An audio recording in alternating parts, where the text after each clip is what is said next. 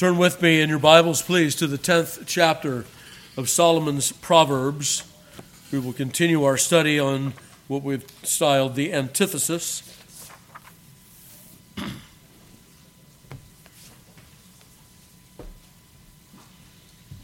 We'll begin our reading in verse 27. Proverbs 10:27. Hear now the inerrant, infallible, and inspired word of God. The fear of the Lord prolongeth days, but the years of the wicked shall be shortened. The hope of the righteous shall be gladness, but the expectation of the wicked shall perish. The way of the Lord is strength to the upright, but destruction shall be to the workers of iniquity. The righteous shall never be removed, but the wicked shall not inhabit the earth. The mouth of the just bringeth forth wisdom, but the froward tongue shall be cut out. The lips of the righteous know what is acceptable, but the mouth of the wicked speaketh frowardness. May God add his blessing to the reading and hearing of his most holy word. Again from the Reverend Charles Bridges. But the wicked, they too have their expectation. For none have a stronger hope than those who have no ground for hope. And this delusion too often reaches to the moment of eternity, nay, even to the day of the Lord, to the very throne of God, expecting the door to be opened to them after it has been shut forever, as if dreaming of heaven and waking in hell. The expectation of the wicked shall perish. Christian, make sure the ground of your hope, then set out its gladness as becometh an heir of glory. Let not a drooping spirit tell the world of the scantiness of your hope, but let it be seen that you can live upon it with joy and gladness until you enter into its perfect and everlasting fruition. Well said, Mr. Bridges. Last week we began in Proverbs 10:27. We said that the balance of this passage, the end of the chapter, it speaks so largely of that what we call the antithesis between right and wrong, good and evil, the people of God and the people of this world, the seed of the woman and the seed of the serpent, those who love God, those who hate him, those whom he loves and those whom he hates, that there is a great divide in humanity. And we have indeed taken notice of that before. We take notice of it again in this passage in 6 verses. Solomon goes down 6 different ways of showing the difference between the righteous and the wicked. An antithetical proverb after an antithetical proverb. Bang, bang, bang, bang, bang. Bang, if you want 6. And so we have taken this as an opportunity to say, let us go ahead and talk about the antithesis for a while. We have a couple of things to do here before we get to the balance of the passage. So today I'd like to speak with you about more of the antithesis. We talked briefly about some things last week. We had a shortened time. And then I want to talk about the antithesis with regard to persons and then with regard to the way. There is an antithesis of persons, but there's also an antithesis of ways in the Bible, right? There's the way of life stretched over against the way of death. And there are persons that are on those 2 different ways. Then what I'd like to do is work with you for a little bit, because we are, like the apostle will say, we are not supposed to go out of this world. We're not altogether to avoid company with unbelievers. There are upright ways of doing business and interacting with unbelievers, a part of which is the way unbelievers come into contact with the gospel. But even beyond that, more than that, there is upright ways that we can do that. I want to talk with you about that more roundly next week. And then we will dive into the passages themselves, these antitheses, and we'll take a look at them. And part of the expectation, children, this is a very interesting thing for you especially to think about, the children of the church, because what the Apostle Paul will say in Ephesians chapter 6 is that obedience, generally considered, is a longevity thing, right? Obedience is a longevity thing. Children, as you obey your parents growing up, the Lord blesses you and says that it may be well with thee and thou mayest live long upon the earth. All other things being equal, as far as it serves for God's glory and your good, it will be a promise of long life. Does God ever take away the righteous early? He does, and we'll see why he does that, because the Bible also teaches us that. But we'll find that the expectation of the wicked is that he shall be cut off early. And the wicked there, it seems that they meet the same end as those who are disobedient to parents. So, very interesting things to think about as we move forward. We're not quite there yet, though. There are a few things that I wanted to speak with you about as we introduced the two humanities last week. We got as far as Cain and Abel, and we saw that John Baptist and Christ both made use of that. They said that when the Pharisees were coming out of Jerusalem, they said, you know what this looks like? This looks like a city that's on fire and all the snakes are fleeing from it. You brood of vipers, who warned you to flee from the coming wrath? And by saying brood of vipers or generation of vipers, they were relating, Jesus and John were relating those Pharisees to the seed of the serpent all the way back to Genesis chapter 3, which we looked at. And we saw that immediately in the first family, there was that same division between Cain and Abel. And not only John Baptist, but John the Apostle makes that notice as well. When speaking in his epistle, he speaks of Cain, who was, quote, of the wicked one. So we're not left to guess on those things. This antithetical understanding, this is scriptural, and it runs from one end of the Bible to the other. And the Lord has been kind to us in drawing our attention to this. Okay, so we've described these as two humanities, or two races of men, the wicked and the righteous, the believing and the unbelieving, those who know the Lord and those who do not. Often in Scripture, they are classed as Jews and Gentiles. Even after we get into the New Testament, because that parlance is so common among the people of God in that day, sometimes unbelievers are spoken of merely as Gentiles, although many Gentiles had come to faith in Christ. And Jews are spoken of as believers. Right at the end of Romans chapter 2, the Apostle Paul will say he is a Jew who is one inwardly, circumcision of the heart and not in the letter, right? These are the children of Abraham, is how he puts it in Galatians chapter 3, we've already seen in our reading.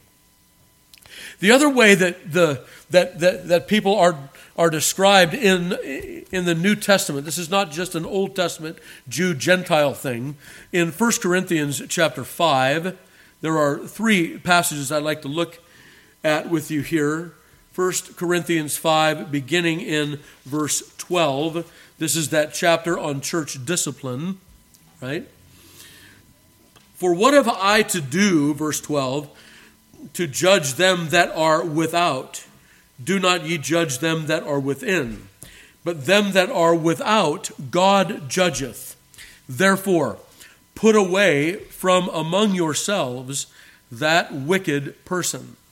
Paul is saying there's a guy in your midst, but he actually should be treated like one who is not in your midst. He is without. There are those who are without and those who are within. Now, beloved, this will always be, won't it, an imperfect science in the visible church. And we've recognized that before. We think that it was an error for some of our dearly beloved fathers in the faith around the late 17th and early 18th centuries in this country, and then even later than that, when, especially in the area of New England, there was a there was a press, there was a particular effort on the part of churchmen to have what they called a, quote, regenerate church membership. Now, we will accede to that desire. That's a good desire. Would that all God's people were prophets, as Moses will say, all the way back in Numbers. Would that all God's people were prophets. Surely we would desire that. But the Lord, in his wisdom and in his providence, has indeed styled the church, the visible church, as a mixed multitude. And so church discipline becomes necessary. As we see here in 1 Corinthians 5, that we may find out through some behavior that is finally and scandalously revealed that there are those that are among us that are not really among us. The Apostle John in chapter 2 in his epistle will say, they went out from us because they were not of us. And that's why they went out. That doesn't mean they were never members of the church. It just means they were never truly of us. There is such a thing as unbelievers in the visible church. Rutherford will say that, in fact, the unbelievers are drawn into the visible church that they might hear the gospel and be saved. The unbelieving elect are drawn into the church. And God, in his good time, whenever that will be, according to his providence and according to his decree, will draw them to faith in Christ in his good time. Whether that's right at the time they join the church or decades later. That's up to him. Right? And so, yes, we must be vigilant. There is this concept in the New Testament of those who are in and out, those who are without and within. In Colossians chapter 4, verse 5, walk in wisdom toward them that are without, redeeming the time. The apostle makes it known there that while we do acknowledge the antithesis, we do not acknowledge as a remedy to the antithesis world flight. He doesn't say cut off all contact with those that are without. What does he say? Walk in wisdom toward them. What is the problem with world flight, beloved? Well, like we said a moment ago, the visible church is a mixed multitude. And so, if world flight is going to be your answer to avoiding contact with unbelievers, when you retreat from the world, end up in your cloister, you still have to look in the mirror. You still have to look at yourselves, ourselves. And I'm not exempt as a minister. There have been many ministers throughout the history of the church that were unbelievers that God used for the preaching of his gospel. Several of them are spoken of in Matthew chapter 7. We've done mighty works in your name. And Christ will say to them, depart from me, I never knew you, you workers of iniquity. You've not done the will of my Father, which is in heaven. So I'm not just preaching at you, I'm preaching at me. There are those without that are within. And yet, we owe to one another the judgment of charity with regard to those who stand in good standing in our church memberships. And I say memberships because I'm talking about not just this church here, but other churches that have a competent gospel witness, are true gospel preaching churches, and their memberships as well. And we treat one another as offering that judgment of charity until such time as we are forced to say, through stubbornness, recalcitrance, refusal to repent, and scandal, I'm sorry, you are not one of us. Or until they remove themselves from us. And that happens as well, doesn't it? But there is such a thing as those that are without and those that are within, and we must understand that in that proper context. The third passage in the New Testament that I'd like you to look at is 1 Thessalonians chapter 4.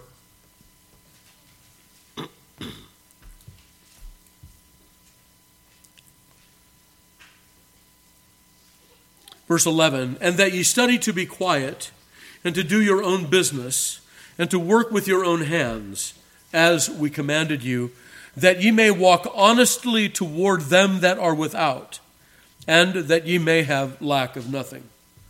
Notice that the New Testament makes this distinction between those who are in and out of the church. Very importantly, And we are commanded to walk in wisdom toward them. And a part of walking in wisdom toward them is to make sure that we take care of our own business. Isn't that what Paul says here? Most of you will remember 2 Thessalonians chapter 3, where Paul says, we hear reports that there are some of you not working at all, but are busybodies. Now those that are such, we command that they labor and work with their own hands. And if they don't, then have no fellowship with him. In other words, make sure he's without. Okay, so there is, even within the church, this thing to be cared for, to be undertaken. This is why we have such passages in the Bible as Matthew 18. We have a certain procedure that we follow. If you have a private offense, one with another, you go and you handle that. And, beloved, I would tell you, as I've told you before, so I say again, without fear of being in error. And that is that if person A, who was offended by person B, went directly to person B and said, we have something that we need to talk about here. If we did that, then 95% of difficulties, I think, would be taken care of in the church. Sadly, what often happens is person A is offended by person B, so person A goes to person C, gives up all of the information, looking for commiseration, and then we have a triangulation problem. And that's right, it just expands from there. Right? So, Matthew chapter 18 is given to the people of God to maintain that proper internal unity that we ought to have one with another. The second thing that I'd like to distinguish between those that are within and those that are without is that our Lord Jesus Christ has been pleased throughout the Scripture to reveal that those that are within, he treats as his friends, draws them near, and opens up their understanding. This is a privilege of what it means to belong to Christ. He will say in several different places, we'll look at a couple of them only, but in several different places of Scripture, he will say that one of the things that God does to those that love him, to those that are called according to his purpose, to those whom he has called to himself, is he doesn't keep secrets from them. He opens up their understanding and reveals truth to them. And guess what? He doesn't do that for the wicked. Not at all. So turn with me to Matthew chapter 13 for a moment. What a privilege it is to name the name of Christ, to be in good standing with the visible church, and also to go even beyond that and to be vitally connected to Christ, as we've been talking about in the morning service, because one of those benefits in so doing is that Jesus promises to reveal secrets to you. Fascinating stuff. Matthew chapter 13, verse 10. And the disciples came and said unto him, why speakest thou unto them in parables? He answered and said unto them, because it is given unto you to know the mysteries of the kingdom of heaven, but to them it is not given. For whosoever hath, to him shall be given, and he shall have more abundance. But whosoever hath not, from him shall be taken away, even that he hath. Therefore speak I to them in parables, because they, seeing, see not, and hearing, they hear not, neither do they understand. And in them is fulfilled the prophecy of Isaiah, which saith, by hearing ye shall hear, and shall not understand, and seeing ye shall see, and shall not perceive. For this people's heart is waxed gross, and their ears are dull of hearing, and their eyes they have closed, lest at any time they should see with their eyes, and hear with their ears, and should understand with their heart, and should be converted, and I should heal them. But blessed be your eyes, for they see, and your ears, for they hear. For verily I say unto you that many prophets and righteous men have desired to see those things which ye see, and have not seen them, and to hear those things which ye hear, and have not heard them. Now he says, hear the parable of the sower. And he will go on and explain it. What a setup, right? What a setup to hear what Christ was about to tell them. He apprises them of their privilege to hear because he has drawn them near. Jesus will say, we'll not take the time to turn to these passages, you will recognize them. Jesus will say to his disciples in the upper room discourse, he will say, no longer do I call you servants, for a servant knoweth not what his master doeth. I call you my friends, because all things I have received of my Father I have given unto you. Abraham in the prophecy of Micah will be called the friend of God. It's Amos, sorry. In the prophecy of Amos, he'll be called the friend of God. Why is Abraham called the friend of God? Well, you remember what happens in the transpiring between God and Abraham in Genesis 18. Shall I hide from Abraham that thing which I shall do? And of course, the rhetorical answer to that is no, I'm not going to hide it. I've drawn Abraham near. He will become a great and mighty nation. He's going to command his children after them. They will know and keep the ways of the Lord. So let me interact with Abraham on this city of Sodom and the case of Lot. No, I will not hide from what I'm going to do. I will tell him. And what does Abraham do? Well, we find him asking questions. And that humbly, right? Oh, I have dared to speak to the Lord. Please allow me this one more, right? 50 and then 40 and then 30 and then 20 and then 10 people. If there are 10 righteous in the city, Lord, if there are 10, will you destroy the city? Of course, he's thinking about Lot. And the Lord says, no. Abraham is satisfied. He doesn't ask him, what about Lot? He's satisfied that the Lord's mercy is good. And so, what does the Lord do? Well, he says, there aren't 10 in the city. So I'll send my angels first to take out the less than 10 before I destroy the city. And so that's what the Lord's plan was. And I believe that Abraham was able to put two and two together. He knew the angels were heading on down to Sodom. And so what does God do with his saints, with those who he calls the righteous? Well, he draws them near and he reveals truth to them. Note in Psalm 25, as psalm singers, we've sung this before. Did we notice what was being said there? Psalm 25 will begin in verse 8. Good and upright is the Lord, therefore will he teach sinners in the way. The meek will he guide in judgment, the meek will he teach his way. All the paths of the Lord are mercy and truth to such as keep his covenant and his testimonies. For thy name's sake, Lord, O Lord, pardon mine iniquity, for it is great. What man is he that feareth the Lord? Him shall he teach in the way that he shall choose. His soul shall dwell at ease, and his seed shall inherit the earth. And here is the culmination. The secret of the Lord is with them that fear him, and he will show them his covenant. And then notice the response of the faithful. Mine eyes are ever toward the Lord, for he shall pluck my feet out of the net. Turn thee unto me and have mercy upon me, for I am desolate and afflicted, and so on.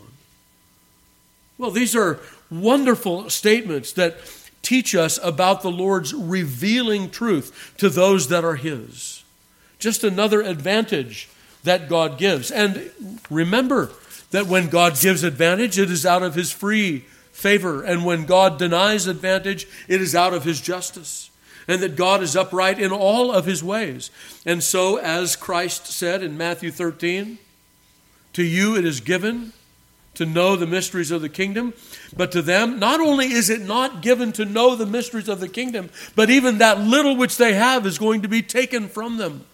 Evil men shall wax worse and worse. The light that they have will be darker and darker and darker.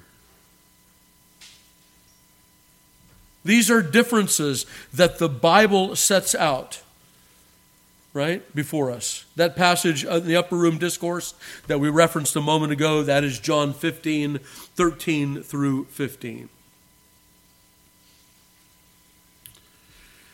All right, we have also seen in history, example, and in precept, that when the righteous and the wicked mix, and the righteous do not guard their associations, the results are almost universally disastrous. I might pull up from my notes here and just say a word here. I have talked to people that have their children, Christian parents, that have their children in public school. Now, you know my view on that. I would never make that a term of membership or church discipline or anything like that. We can't rule unilaterally like that because we don't know every circumstance. There may be a time when public school is the only alternative, and we have to hold our nose and move forward. I think that's going to be rare, but it is possible. But there are Christian parents that put their children in public school so that they can be, missionaries in the public school. The example of the Bible is always opposite of that. That your children become the evangelized with the bad news of the world, not the other way around. That is always how the Scriptures present it. Okay? Universally. The Bible never says, go mingle with wicked people in order that you can save them. This is important stuff, people. Rather, it always points the other direction, that when we see the righteous mingling with the wicked, we have this horrible effect. The other thing that was popular, I imagine it might still be popular in some churches, but there was what, some of this bends credulity, but we put teenagers out and we say, you're going to go missionary dating. Right? Teenagers are put with other teenagers in, hours and hours of alone time, and you're going to evangelize. It's not what happens, beloved. That's not what takes place. Rather, the other takes place. And so there's been a lot of heartache that has developed over the years by simply not compassing the Scriptures from one end to the other and taking those historical examples and direct preceptive command that we are not to mingle in that way with unbelievers. Not world flight, we talked about that a moment ago, but we are not to mingle in that way. The first has to do with marriage in Genesis chapter 6. It's not an unfamiliar passage. We've talked about it before. We can be brief. But the human race is divided along the lines of the antithesis very early. The offspring of Seth, who takes the place of Abel, and the offspring of Cain. And they are called the sons of God and the daughters of men. Now, turn away from that silly, borderline, ridiculous interpretation that has angels or fallen angels intermarrying with people. Turn away from that. That's given by people that say you should mingle your children with unbelievers. That's how that works. Actually, what is said here is that the sons of God, that is the godly line of Seth, who took the place of Abel, men such as Noah, right, Enos, that line, what did they do? They began to look upon the daughters of men, and what did they see? That they were fair. That became the criterion of their choosing wives, that they were fair. They didn't care if they were godly or not. They cared whether or not they were fair. And so what happened? The godly line mingled with the seed of the serpent, and the whole world was plunged into such a darkness and violence that God wiped it out and started anew with Noah and his family. And we see that even in the family of Noah, the seed of the serpent remained. Right? Okay, so this passage here, this commandment will be played out over and over again, especially with regard to marriage in 1 Corinthians chapter 7 and verse 39, all the way down there through the centuries. What does Paul say to the Corinthians there in chapter 7? That if a woman has a husband that dies, that she is free to remarry whomsoever she will, with one exception, only in the Lord. That's it. Only in the Lord. Again, we want to make sure that our most intimate associations are with the godly and not with the ungodly. We must acknowledge, beloved, there are two humanities, and we must order our affairs rightly. Children, this works for you. But children, the other instruction that I want to give you is, okay, some of you are nearer or farther away from that time. Parents are saying, please, Pastor, don't bring it up. I don't want to talk about that. No, it's okay. We have to talk about it. Children, you're going to grow up and you're going to desire a husband or a wife. Okay, so what you're going to do is you're going to search out a godly husband or wife, and you're going to work with your parents to help you with that. That's the Bible way. And if we turn away from the Bible's way of doing things, what are we going to have? Well, at very least, we're going to have heartache. And at worst, we may lose our souls. Beloved, these are soul-losing things. What happened to King Solomon? Were it not for the grace of God in Solomon's life, toward the end of his life in the book of Ecclesiastes, he returns to the Lord. But he married foreign wives and even sacrificed to their gods. Someone as wise and upright as Solomon, if he can fail in this, any of us can. So choose a godly mate. That's a must-have. Fair, handsome, that's a nice-to-have. Right? Godly, that's a must-have. Your parents' approval, help, and counsel, that's a must-have. That's the Bible way. The Bible never, ever tells you must marry a handsome prince or a beautiful princess. But the Bible does tell you, marry in the Lord and make use of your parents' counsel in it. Those things can be shown from Scripture. So in Genesis chapter 6, in 1 Corinthians chapter 7, in Deuteronomy chapter 7 as well.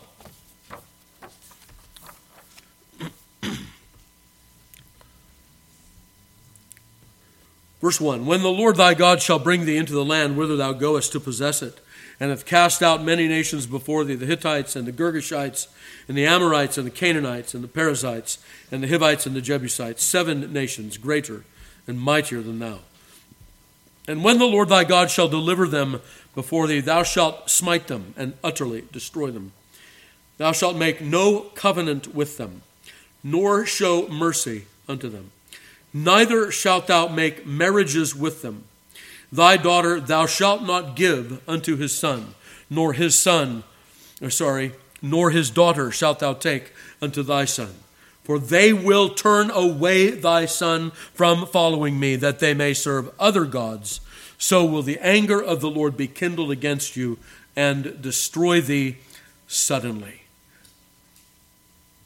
Notice which way the dynamic goes. It doesn't say marry them, bring them into the covenant, and they'll be converted. It says you'll be converted to their ways. In 2 Corinthians chapter 6,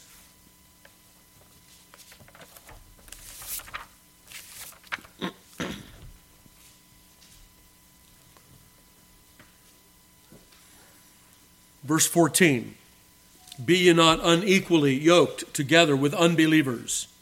For what fellowship hath righteousness with unrighteousness? And what communion hath light with darkness? And what concord hath Christ with Belial? Or what part hath he that believeth with an infidel? And what agreement hath the temple of God with idols? For ye are the temple of the living God. As God hath said, I will dwell in them and walk in them, and I will be their God, and they shall be my people. Wherefore, come out from among them and be ye separate, saith the Lord, and touch not the unclean thing, and I will receive you, and will be a father unto you, and ye shall be my sons and daughters, saith the Lord Almighty. Having therefore these promises, dearly beloved, let us cleanse ourselves from all filthiness of the flesh and spirit, perfecting holiness in the fear of God. This is how we do that. One of the ways we do that is to keep a separated existence. Again, not world flight, but a separated existence with regard to our thought paradigms, to bringing every thought captive to Christ, to having Scripture as our basis, as our modus operandi, to remain separate from the world and all of its evils, and to remain united to the people of God in all good things. We must not fail in this mission, beloved.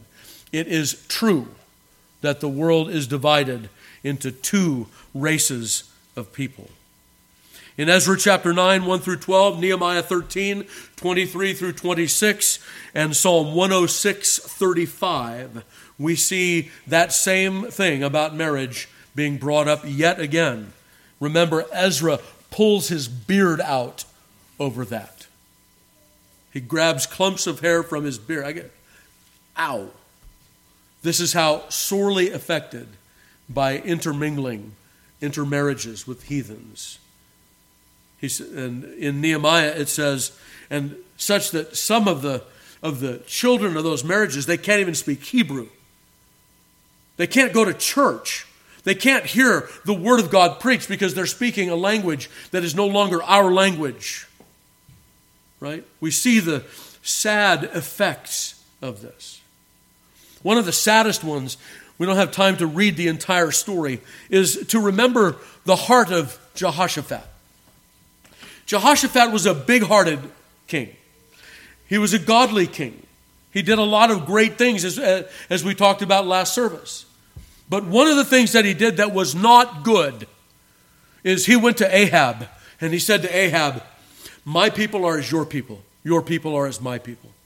On the way home from that encounter, Jehu the prophet will confront King Jehoshaphat. "Why shouldst thou help the ungodly?" You remember that? Okay. Well, you might say, okay, so they went out and they had a couple of meetings, they did common cause, and Jehoshaphat went home and was rebuked by the prophet, and all is well. Thankfully, that it wasn't disastrous. Hold up there a moment, and let's remember that Jehoshaphat's son married Ahab's daughter. That's right. That's how Athaliah came into the southern kingdom.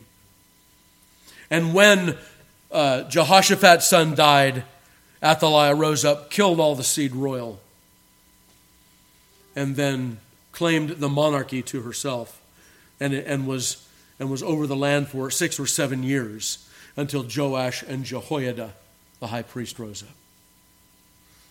Because, beloved, this is an affecting word, but it's true.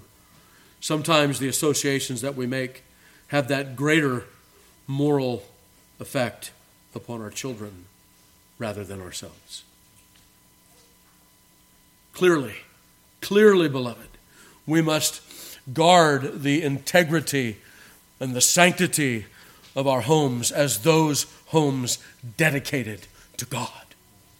When Jehoshaphat failed to do that and went with common cause to the northern kingdom, his son married Ahab's daughter. Athaliah came south and was soon queen, and a murderous one at that. So, very, very clearly, we must run clearly from such things in our own homes. We learn from the apostle in this general teaching of 1 Corinthians 15:33. Notice this is that tendency, that trending that the scriptures always present. What will Paul say in 1 Corinthians 15:33? "Be not deceived, my beloved brethren. Evil communications corrupt good morals." Good manners.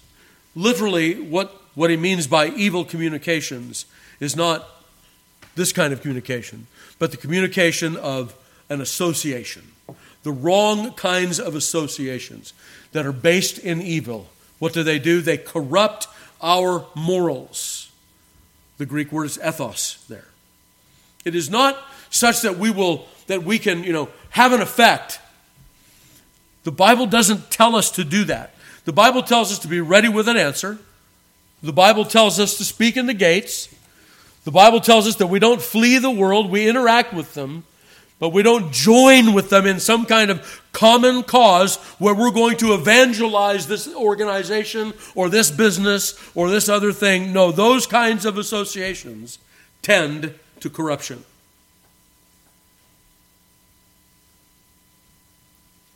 In 1 Corinthians 5:6, the Apostle Paul will be especially zealous for the church when he will say, "Cast out the old leaven. Don't you know that a little leaven leavens the whole lump?" A little leaven leavens the whole lump. And what does he mean by that? Well, we have said this before. I think we often miss the point of church discipline. The first thing is that it is for the honor of Christ. This is notoriously, openly proclaimed. Churches are proclaimed to be the very body of Christ, the kingdom and house of Christ. If the house is evil, it speaks badly for the householder, for the king, the son over the house, the head. So for the sake of Christ's honor, the church must be kept pure. But secondly, for the purity of the body itself, that this become not a place of infection, but a place of inoculation, a place of remedy, not a place of spiritual harm. And so, beloved, Paul will say, a little leaven leavens the whole lump. Christ is especially jealous for his church. This is the place where notoriously we are the people of God. And so we must maintain that testimony. And then the third reason for church discipline is indeed that for the destruction of the flesh, that the spirit may be saved in the day of Christ. And I've told you what I believe on that already. It is that we are looking there at the destruction of that flesh or that fleshly behavior, that the spirit may be saved in the day of Christ. That is the day of Christ moving powerfully, graciously upon that soul. There are times when correction in the church is not enough. The apostle writes in Titus 3:10, a man that is an heretic after a first and second admonition, refuse, knowing that such a one is perverted, being self-condemned. He's condemned of himself. Everything else, all of the correction and instruction that he's received from the church is for his correction, not for his condemnation. But he condemns himself in that he digs in his heels and will not take warning, and so must be put out. We note that the love that God has for his elect does not entail that they should be taken out of this world, but while in this world that they should be kept from evil. Isn't that interesting? That the Lord has designed, because of his great mercy, because those who are his people, they come out of the stock and store of those who are not. Right? There's that parable that Christ tells about the wheat and the tares. You know that parable, right? Let them grow together until the harvest is the word of the owner of the field. Let them grow together until the harvest. I think many commentators are confused over that. I think Rutherford has it right. Here's what he thinks it says, and I'm inclined to agree with him, that the wheat and the tares, the field is the world. That's the explanation that Christ gives. So they're going to be wheat and tares growing next to each other in the world. We might be less tolerant than Christ is of letting those tares grow. We don't understand that. Why is there so much evil in the world, Lord? Because some that are tares today will be wheat tomorrow. And so we're not to flee out of the world, but we are kept from evil as a part of Christ's intercessory prayer in John 17. Please turn with me there for a moment.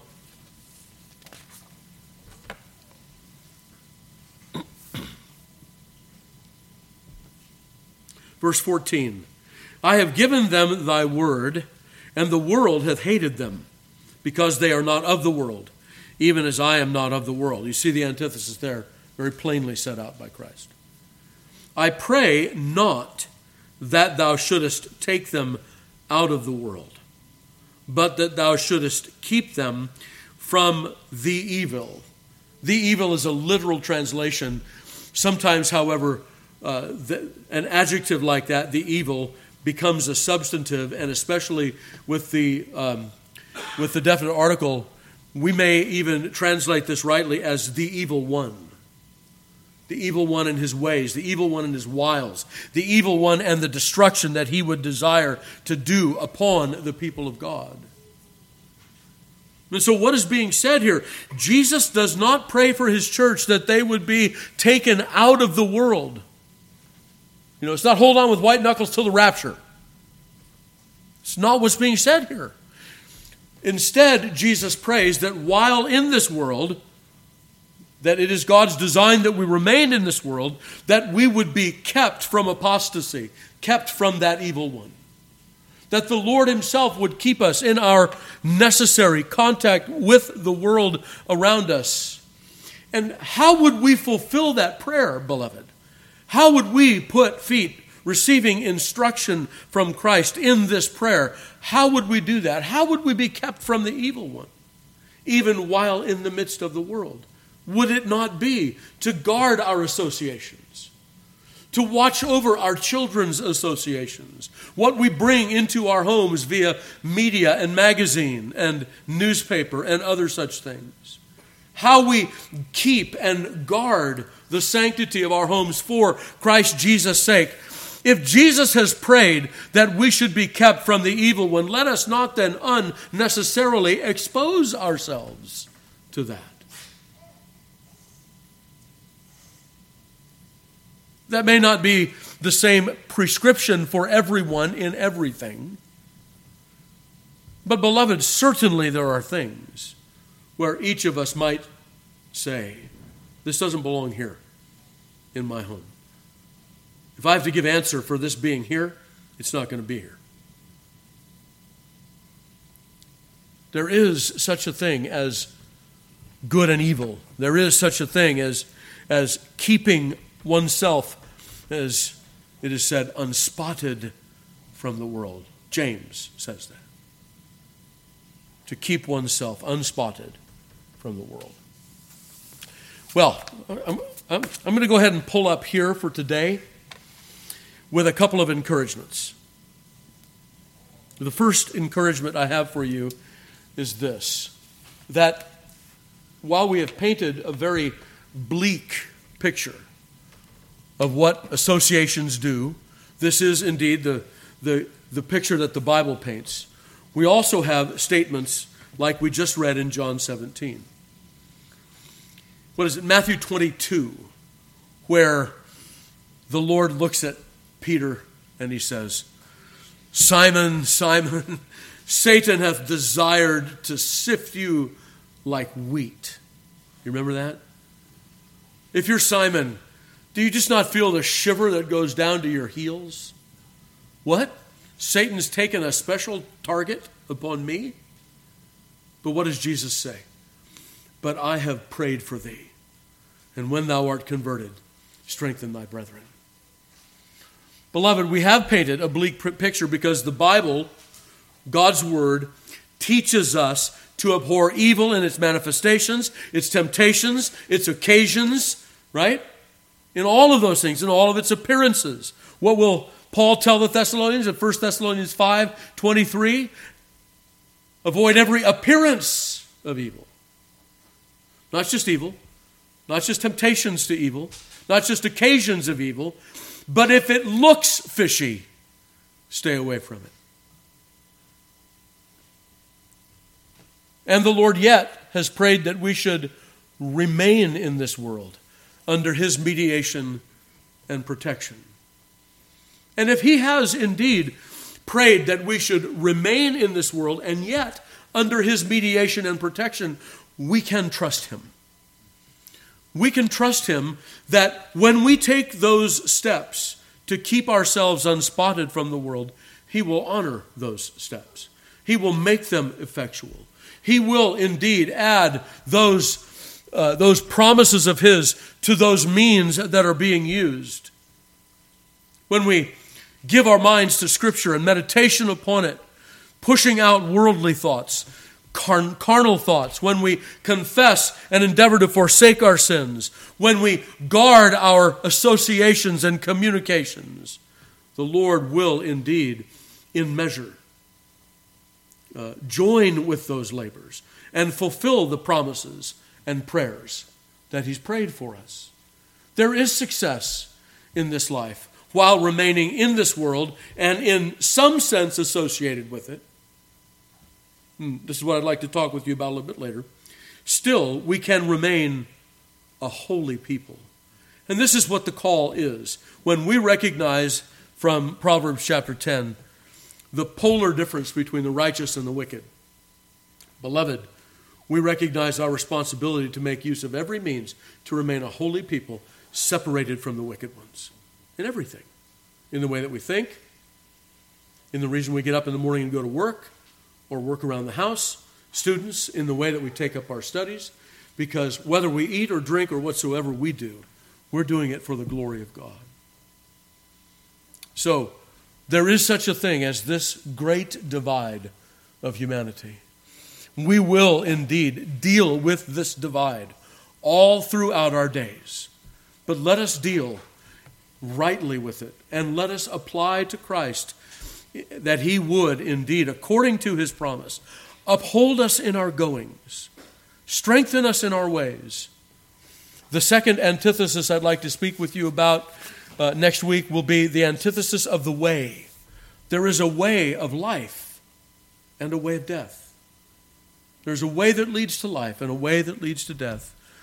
And we're going to find that the company on each of those ways is commensurate with what we've been talking about already today. So, beloved, take courage in that while this world is dark, we shine as lights in the midst of a crooked generation. Why? Because Christ shines in us. Let's stand and call upon the Lord in prayer. Our dear Heavenly Father, we thank Thee for that which we have heard from Thy word this day. O Lord, help us to hear what Thou hast said in Thy word about the trending and tendency of evil associations and what they do. As we have seen that play out in the old world, the pre-Diluvian world. As we've seen that play out time and time again, even perhaps in our own friends, in other acquaintances, in others that we've known. As we see Thy commands that keep us from such evils as those.